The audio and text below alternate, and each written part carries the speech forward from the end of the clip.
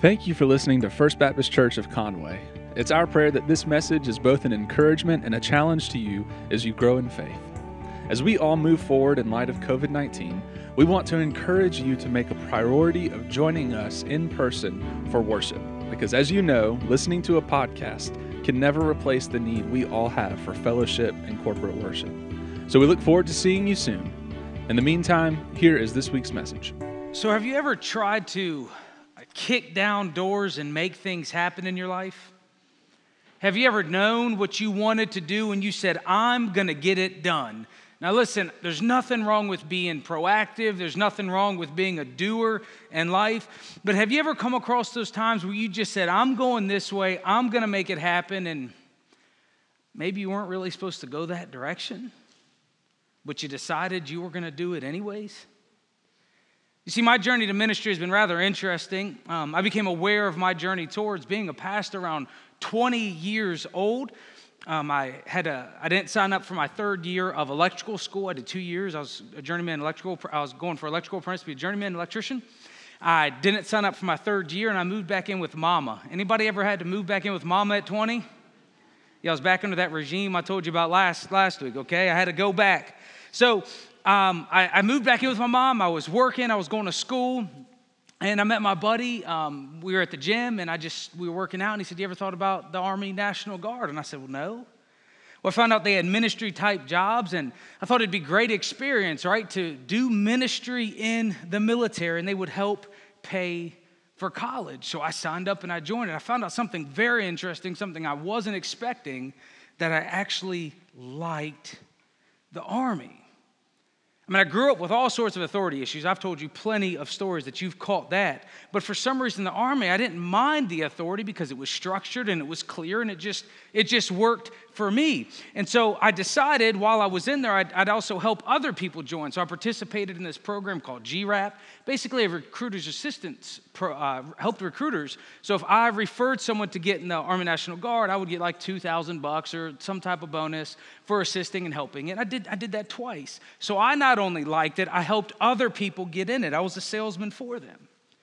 During that time, I realized I wanted to be a chaplain in the Army. I liked military people. I got them, and I just said, all right, Lord, this is my career path. I found it. I'm going to be an Army chaplain. In fact, that's the only reason I went to graduate school, because you had to have a master's of divinity to join. I said, all right. Well, if that's the degree I need to get in, that's where I'm going. So I not only needed to get a master's of divinity, I also needed 2 years of pastoral experience. So I said, okay, no problem. I can do that too. So that's where I was headed. Full-time school, working another job, ready to become a pastor so I can eventually do my ultimate goal of being a chaplain. Now, fast forward a little bit. I got out of the Army National Guard like I had to do two full-time years as a pastor before I could go active duty. You follow me? Good. All right, so I was on that path. I was doing that, and I joined. I put my paperwork in to become an Army chaplain, and lo and behold, the recruiter forgot about me.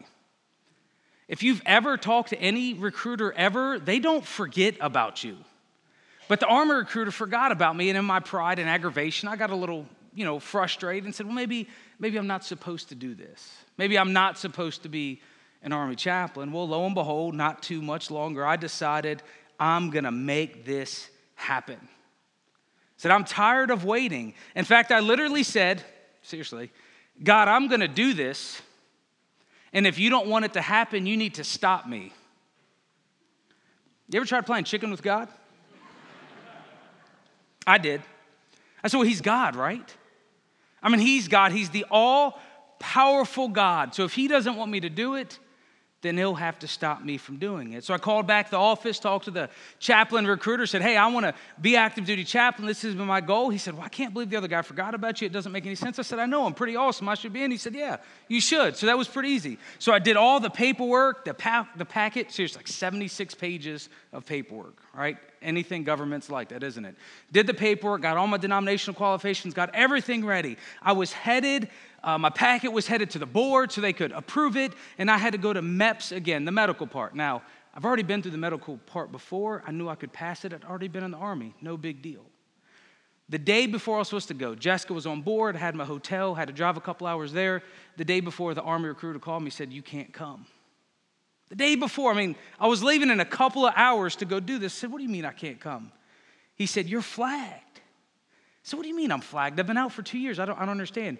He said, you're under investigation with the Army's Criminal Investigation Division. I said, what do you mean? I said, for what? You remember that program I told you about where you can help people join? Well, evidently, there was fraud. Go figure, right? People commit frauds with programs. So there was fraud. There was a big ring. A bunch of people got caught in Texas committing fraud, recruiters doing all this stuff. So they decided, well, basically what they were doing is if you were going to join, the recruiter got your Social Security number, gave it to his buddy. His buddy entered it in, and his buddy said he recruited him, and he didn't. So there was like hundreds of thousands of dollars fraud. So the Army said, well, if a couple have committed fraud, everybody must have did it, right? So here's a quote from CBS article. Said in 2012, the Army canceled the recruiting assistant program and set up a special unit of 60 full-time agents to investigate every one of those 105,000 soldiers who received a bonus. I was one of those 105,000 soldiers. I participated. So I had a massive reality check. For one, I told God, you better stop me. I never thought it might, with the influence of federal charges against our, I was like, would you have saw that coming? I didn't. But I was scared, not about the investigation. I could care less about that. I knew the people, they worked for me. I didn't commit fraud, no big deal. What shook me was I said, Lord, I'm doing this unless you stop me. And I never considered how he may do that. I never considered what he really wanted. I wanted to do things my way. You see, I tell you this rather long story because of the smoke screen I put up in life. In reality, there was two things going on. But there's a great smoke screen you can do in America. If you talk about ministry in the military, everybody just thinks you're amazing. They're just like, wow, what a patriot. How self-sacrificial.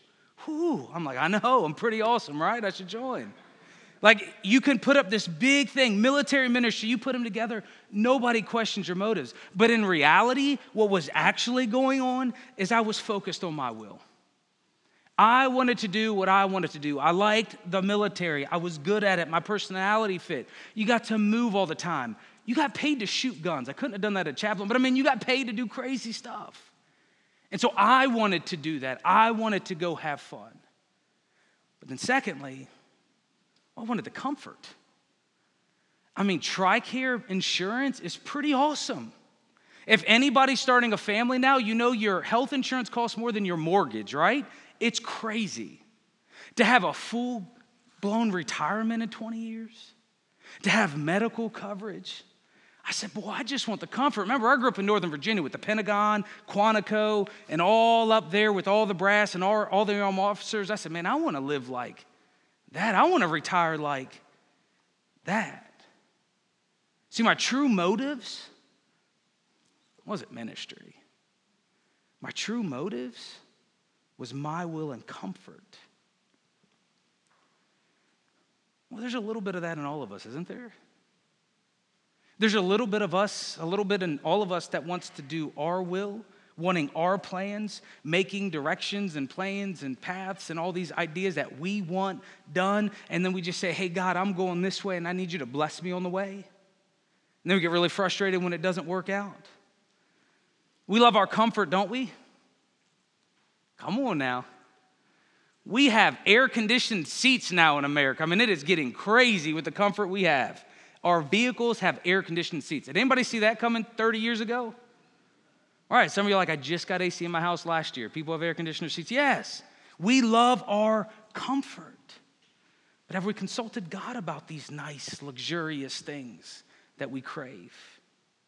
You see, what I learned, and maybe you haven't learned, so I'm glad you're here today. What I've learned is that God is not concerned about my plans and my comfort. God's primary motives for my life is not focused on my plans and my comfort. But those are two things that drive the American dream, aren't they? Weren't we all told we can do whatever we want, whenever you want? Just go for it. Buy whatever you want. Holidays are coming around, aren't they? Buy now, pay maybe later, maybe not. Who knows? We're consumed with these things, and today, James is going to deal a death blow to the American dream. This idea of being a self-made person, someone who has it all figured out, living in the comfort of their own riches and luxury, James is going to call us out and say, listen, that is not the goal for a follower of Jesus Christ. These things should not be your motivation in life at all. See, if you're planning your life out, if you want to achieve the American dream, or even if you already have and you're living it now, James is talking to you. He's talking to me. He's saying all those amazing plans you made in that comfort. He says, let's talk about it. Here's a spoiler alert where we're going. If you want a comfortable, luxurious life, Christianity is not for you. Maybe some other religion, maybe some other New Age philosophy. But being comfortable and self-centered may be the American dream, but it's the Christian nightmare. It's not what we're called to do at all. Let me show you what James says. And by the way, if you thought his other sermons were rough, today's really rough, so I'm glad you're here. James 4:13. He said, now listen, you who say today or tomorrow we will go to this or that city, spend a year there, carry on business, and make money. This is when we all need to lean in and start taking notes. Don't let the business part, catch you off guard. Say, well, I don't know the business. I don't go on business trips. He's not talking to me. Don't get caught off by that. He's just using an example. Notice how he says, we're going to go to this city or that city. Not being very specific, is he? He's just giving an example. He's just saying anybody who has to deal with the complexities of the options of life. The complexities of the options of life. Have you ever realized how many options we have today? Do you know how overwhelming that can be? Right, that's what he's talking about. If you got all these options, we've talked about it. Busyness means you're rich. We've talked about that before. So if you're a busy person, you're rich. He's going to talk to us in a little bit too. But he's saying, hey, the complexities, trying to plan everything out, trying to figure everything out, saying, you got all these plans and all this stuff figured in. This is for you. Now, is planning bad? Let's say up front, no. But rather being self-centered is wrong. Confessing there's a God, but living as if there isn't is the problem. Coming to church on Sunday and living the rest of the week as if God's not there, uninvolved, and doesn't care. That's the problem. That's who James is talking to. We have all these plans. We have all these ideas. He says, okay, so now listen, you who say you have all this stuff to do. Look at verse 14. He says, why? Why do you plan? What's the point? You don't even know what will happen tomorrow. Why do you make all these plans? You're so caught up being busy, you can't predict what's going to even happen. Think back to the end of 2019. All of your plans got rocked for 2020, didn't they? All right, James says, why do you live like that? Thinking you got it all figured out. You don't even know what's going to happen tomorrow. You don't have this stuff figured out. He reminds us, as if we probably don't need a lot of reminding right now, coming on the end of the pandemic, but the uncertainty of life. We're not as good as predicting things as we think we are. So he reminds us of that. Then he says this, continues, says, why? You don't even know what will happen tomorrow. He says, what is your life? You were just a mist or a vapor, in the King James used to say. You were just a mist that appears for a little while and then vanishes. Well, that's not a big pep talk, is it? You can do anything. You're just a mist, just a vapor. You're going to be here and be gone just like that. So not only is life uncertain, life is brief. We're not here that long.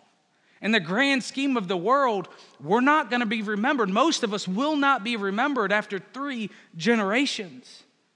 You're not here that long. Your life is very fragile. You're here one minute and gone the next. See, rather than just spending our lives, we need to invest into the eternal. We're just merely vapors. So James is bringing up the things we're aware of, the complexities of life, the uncertainty of life, the briefness of life. which should remind all of us, each and every one of us, every minute we have here is owed to God. Every minute we have on this earth is owed to God. James is bringing us down. He's knocking us down from the arrogance and pride and the self-centeredness we all like to live in. He's saying, really? Look what he says in verse 15. Instead of living like that, he said, instead, you ought to say, if it is the Lord's will, we will live and do this or do that. Now let's make sense of what James is saying here, because it looks like all we have to do is say this phrase and then we're good. Right? If I just attach this phrase to the beginning of all my plans, then it must be God ordained. But as always, remember, James is worried about our heart. Let's understand, if we're saying if it's the Lord's will, first means that what we're planning cannot be contrary to the will of God. If what we're planning, if we're saying if it's the Lord's will, we automatically know it can't be the Lord's will if what we're planning or what we're doing is sin. Or if we're making plans outside of God's will, and we know what those are. We know those things we shouldn't be doing. If we're making things outside of His will, then it cannot be His will. Automatically catches us to say, okay, what's really going on? Because did you know as Christians, you and I, we are declaring to be the people of God. You're saying, I follow the God of the Bible through the Son, Jesus Christ, my Lord and Savior, through the power of His Holy Spirit. If we're claiming allegiance to God, if we're claiming allegiance to Jesus, then shouldn't we be concerned with His will for our life? With His direction and His plans? James says, of course. Instead, you should be focused on God's will. It's like working for a company and not be interested in any of the work they want you to do. It just doesn't make sense. You see, God has revealed His will to all of us, His general will. The general will He has for each and every one of us is a growing relationship between you and Him. God wants you to know Him. He wants you to be close to Him. He desires intimacy with you. What length will He go to get that intimacy? Look at the cross. The death of Jesus Christ has brought intimacy available to you. God has given you that to separate that sin, to fix that sin problem, that separation. He's brought that to you so you can know Him and get to know Him. His goal for you is for you to know Him on a deep, intimate level. His plan for all of us is that. And then the extra stuff, the next level stuff, the what specific career or what specific job, that comes after you get to know Him.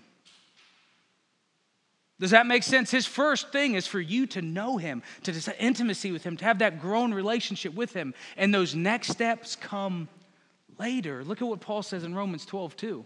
Paul says, do not conform to the pattern of this world, but be transformed by the renewing of your mind. You and me, we should be transformed by the renewing of our mind, by Jesus Christ, by His word, by His people, by our praising. All of that should make us intimate with Him, and He will reveal more and more to us. He says, then you'll be able to test and approve what God's will is, His good and pleasing, perfect will. Doing the things of this world, being like the world, is not what God desires for you or for me. He wants to seek Him, to know Him, be transformed, and then we will find out the specifics. And a relationship with God, that relationship you want to strengthen and you want to deepen. And then He'll reveal a step at a time. And that's what I know you and me, we don't like. We want to be independent, don't we? We want to be masters of our fate. We want to chart the course. We want to do this all on our own. To which the whole biblical message says you can't. You're not supposed to. You weren't designed to be a God. I know you want to act like it. I know you want to live like it, but you're not. You need me, God says. So we have this dependent relationship where we need to seek Him daily to find out daily our next step and our next choice. It's that intimacy, that closeness that God desires. So James tells us that our attitudes to the future must be about His will. We need to surrender to Him first and foremost, realizing that we owe it to all Him anyways. So when we plan and we think about the future, do we live as if God is God? Or do we live as if God is here at the church somehow and then we're out there just doing our own thing? Because he comes to verse 16. He says this, as it is, you boast in your arrogant schemes. You're just excited about the things you have plans and the goals you have done and all you, self-centered. Instead of thinking and praying and asking God about any of it, you're just boasting about what you want to do. He said all such boasting is evil. If anyone then knows the good they ought to do and doesn't do it, it is a sin for them. The situation is they're just boasting and bragging about all their plans and all their businesses and all their opportunities, and they're just boasting and bragging about all the stuff they got going on. James says you're missing what the Lord's doing. And then he catches us on that thing because we think sin is the things we do wrong. But James lets us know, no, sin isn't just doing something wrong. It's also not doing what you know you should be doing. That's a whole different thing, isn't it? I'll show you why he's concerned about that. So for you, when was the last time you actually sought God's will for your life? When was the last time you asked him and said, Lord, what is it you want me to do? What do you have plans for my career, for my retirement, for golf today, or whatever? When was the last time you sought his plans for your life?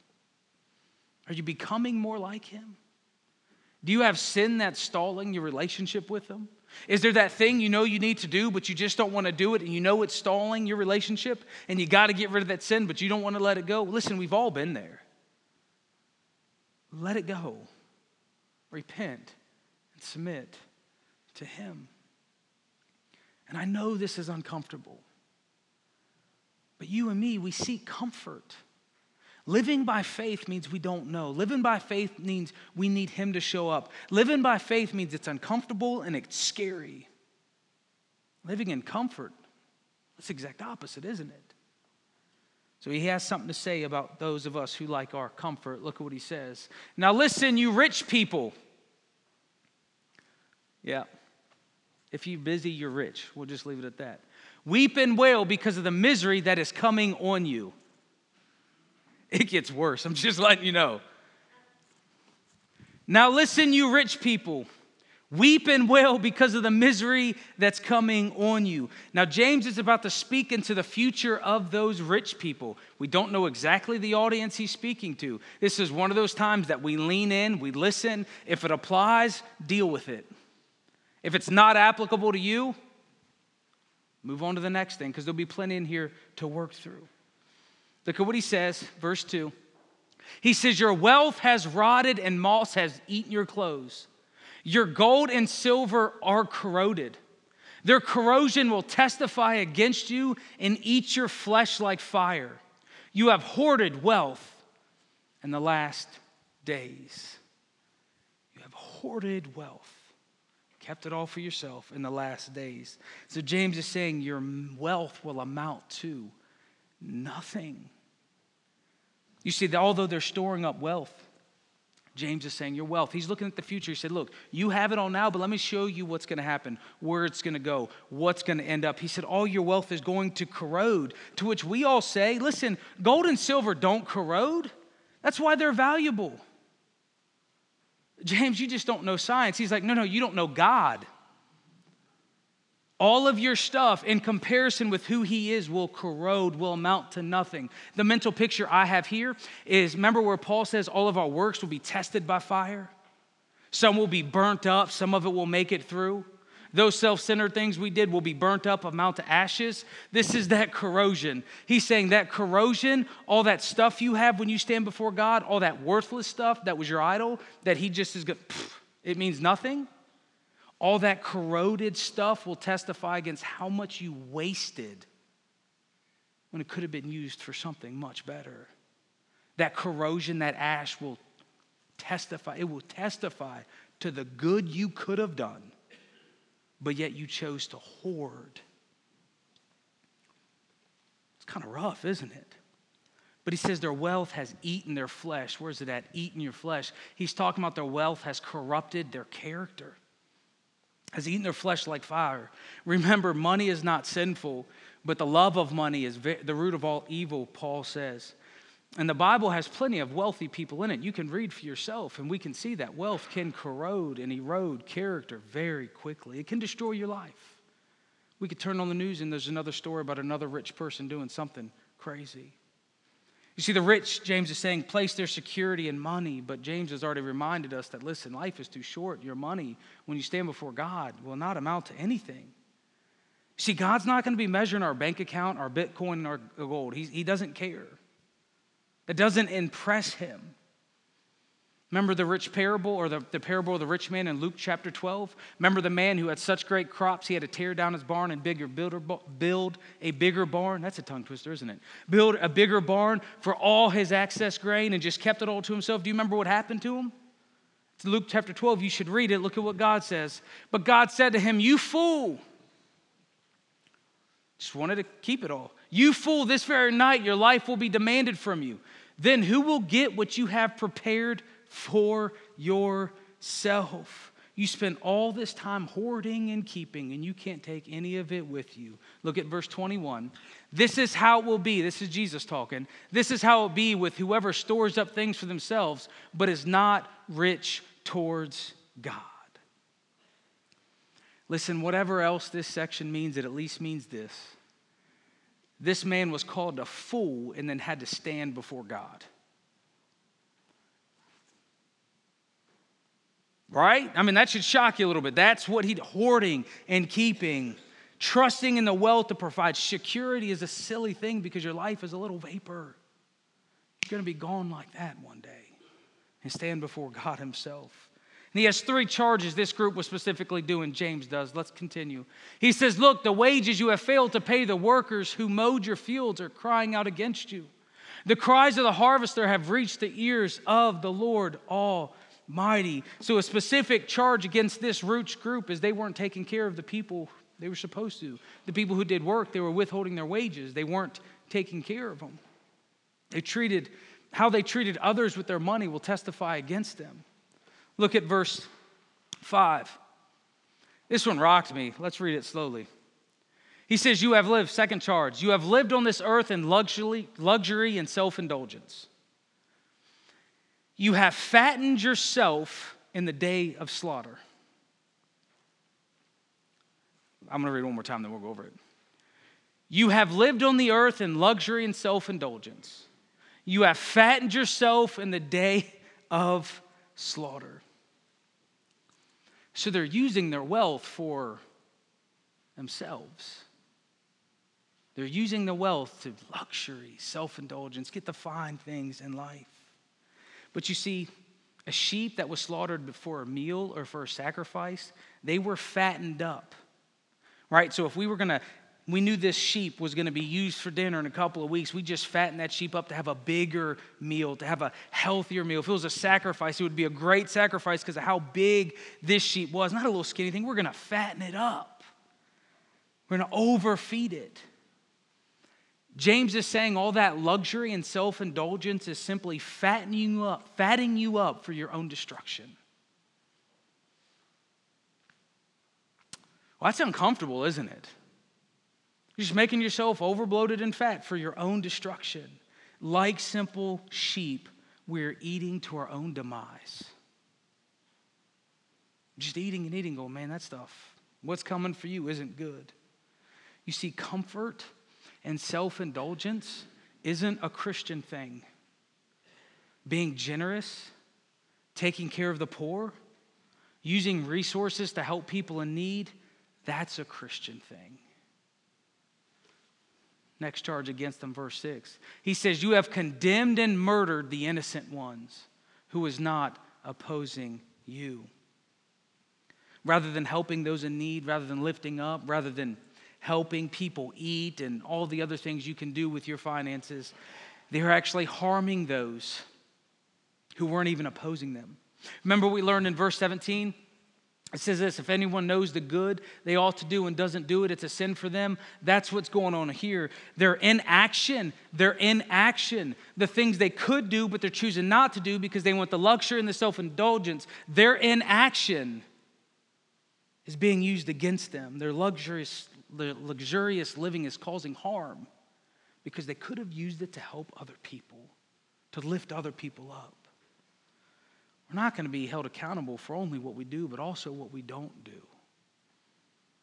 see, the American dream is about chasing our dreams and careers and doing the things we want to do. It includes money, retirement, savings, all the good stuff. And James says, listen, none of that stuff is worth chasing. None of that stuff's going to amount to what you want it to amount to. You won't find satisfaction in those things. In fact, you don't even know what's going to happen tomorrow. It says the riches you're chasing, you can't trust that. If we think 2008's bad, wait till we stand before the Lord and see the depreciation of our stuff. It will amount to nothing. So what does this mean for us? What do we do? What's our next steps? Well, first, live for the Lord. Live for Jesus Christ. And I mean that truly, wholeheartedly. Live for Jesus Christ. Follow him. Allow his scheduling and allow his planning to take priority in your life. I mean, think about it, folks. We're so busy. Even if God asked us to do something, we would say no. Why? Because we got another thing to go to. We have no schedule. We have no time left to even hear from God. A lot of the reasons why we don't ask God what to do is because we don't want to know, do we? We already got it planned, Lord. I'm busy. I got a meeting. I can't help. Busy. I got this thing going on. It's a good thing, God. You can't show up today. But if you live for the Lord, you live open-handed. You seek it. Say, God, I got this plan. But if you cancel it, guess what? All right. We'll move on to the next thing. Allow him to lead you and guide you. He wants to be with you step by step, day by day, guiding and directing your life. You see, we think that if we surrender to God wholeheartedly, that for some reason we're going to be miserable. But it's the exact opposite. Living for God is the key to a successful life. To not the American dream life, we've just talked about that, but to living a life with purpose and meaning and satisfaction and peace. Those things you want, those things you desire, they come from Jesus Christ. But throughout Scripture, we see that the messes people make, it's because they ignore God's will, not because they follow it. I bet you the greatest regret you have in life comes from an area of your life you chose to disobey God. You chose to ignore him. You haven't regretted ever following him, doing what he's asked. And even if it was hard, you don't regret that. Living for God is the only way to have your best life possible. And don't allow retirement and the golf courses or the beaches or whatever else we fill our plans with. Don't let that comfort stop you from truly living for Jesus Christ. And so when you plan your life, are you asking him? Are you open-handedly saying, God, here's my schedule today, do what you want with it? When you plan those golf trips, are you taking them with you? When you go shopping, think about, when was the last time you took God shopping? I was thinking about this week, right? I was like, man, what if we just said, God, all right, come in the store with me and you help discern whether or not I should buy it today. Some of us are like, yeah, my wife needs to pray that prayer every single day. That's exactly what we're going to start working on. We're going to make it spiritual. No, but seriously, when was the last time you asked the Lord and really said, hey, Lord, is this the right thing to do? Should we spend this? Should we use this? We don't really want to ask, though, do we? So live for the Lord. And all I want you to do this week is really think about, look at your weekend, look at your plans. Are you involved in the things of the Lord? Are you involved in ministry? Are you involved in serving?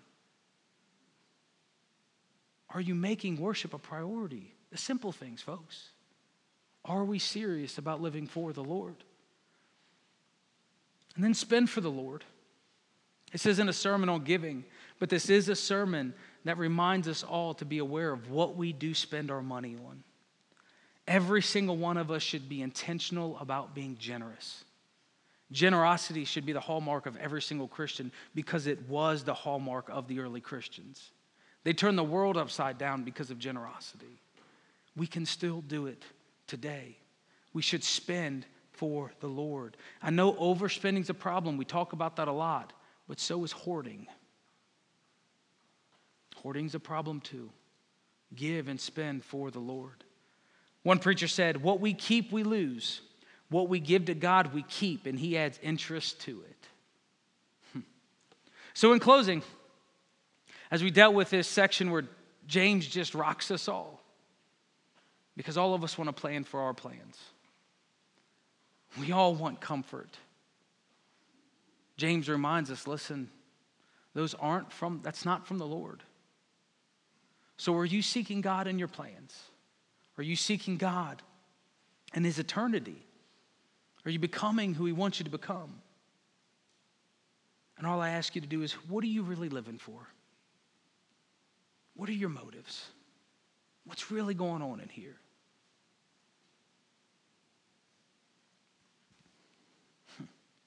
I hope and pray that this week you think that through. That you make plans. You're intentional for the Lord. You look at your checkbook. You look at what you're doing with your finances. This is the season of generosity, isn't it? November? We think about how can we help others in need rather than buy another toy that they already have or don't need. And if you haven't surrendered your life to Jesus Christ, if you haven't made that decision to go all in for Jesus, I just ask you, what are you waiting for? It's only in Jesus you're going to find true satisfaction. It's only in Jesus you're going to find true happiness and hope. So what are you really living for? You can make that decision today. You can make that decision to truly commit and follow him. Will you pray with me? Heavenly Father, I just thank you for this time. We thank you for this time of worship, a day to celebrate baptisms. Lord, a day to take communion, to observe these things with you and with our people. Heavenly Father, we pray for our plans. We lift up all that we have planned in the busyness of life, Lord, the choices we all have. And I pray that you break through in our plans and our priorities. I pray that you speak to every one of us and help us discern what it is you need us to do. What's that next step of faith for us? We often live distracted lives. Allow us to draw near to you, Lord, and we know you'll draw near to us. Father, we thank you so much for Jesus. We thank you so much for his sacrifice. We thank you so much for his death that brings us to you. That our sin is separated, Lord, but because of Jesus, because of his sacrifice, he's atoned for our sin that we can be forgiven, Lord. We thank you for that. Father, help, guide, and direct us. Help us be your people, living for your plans and your purposes.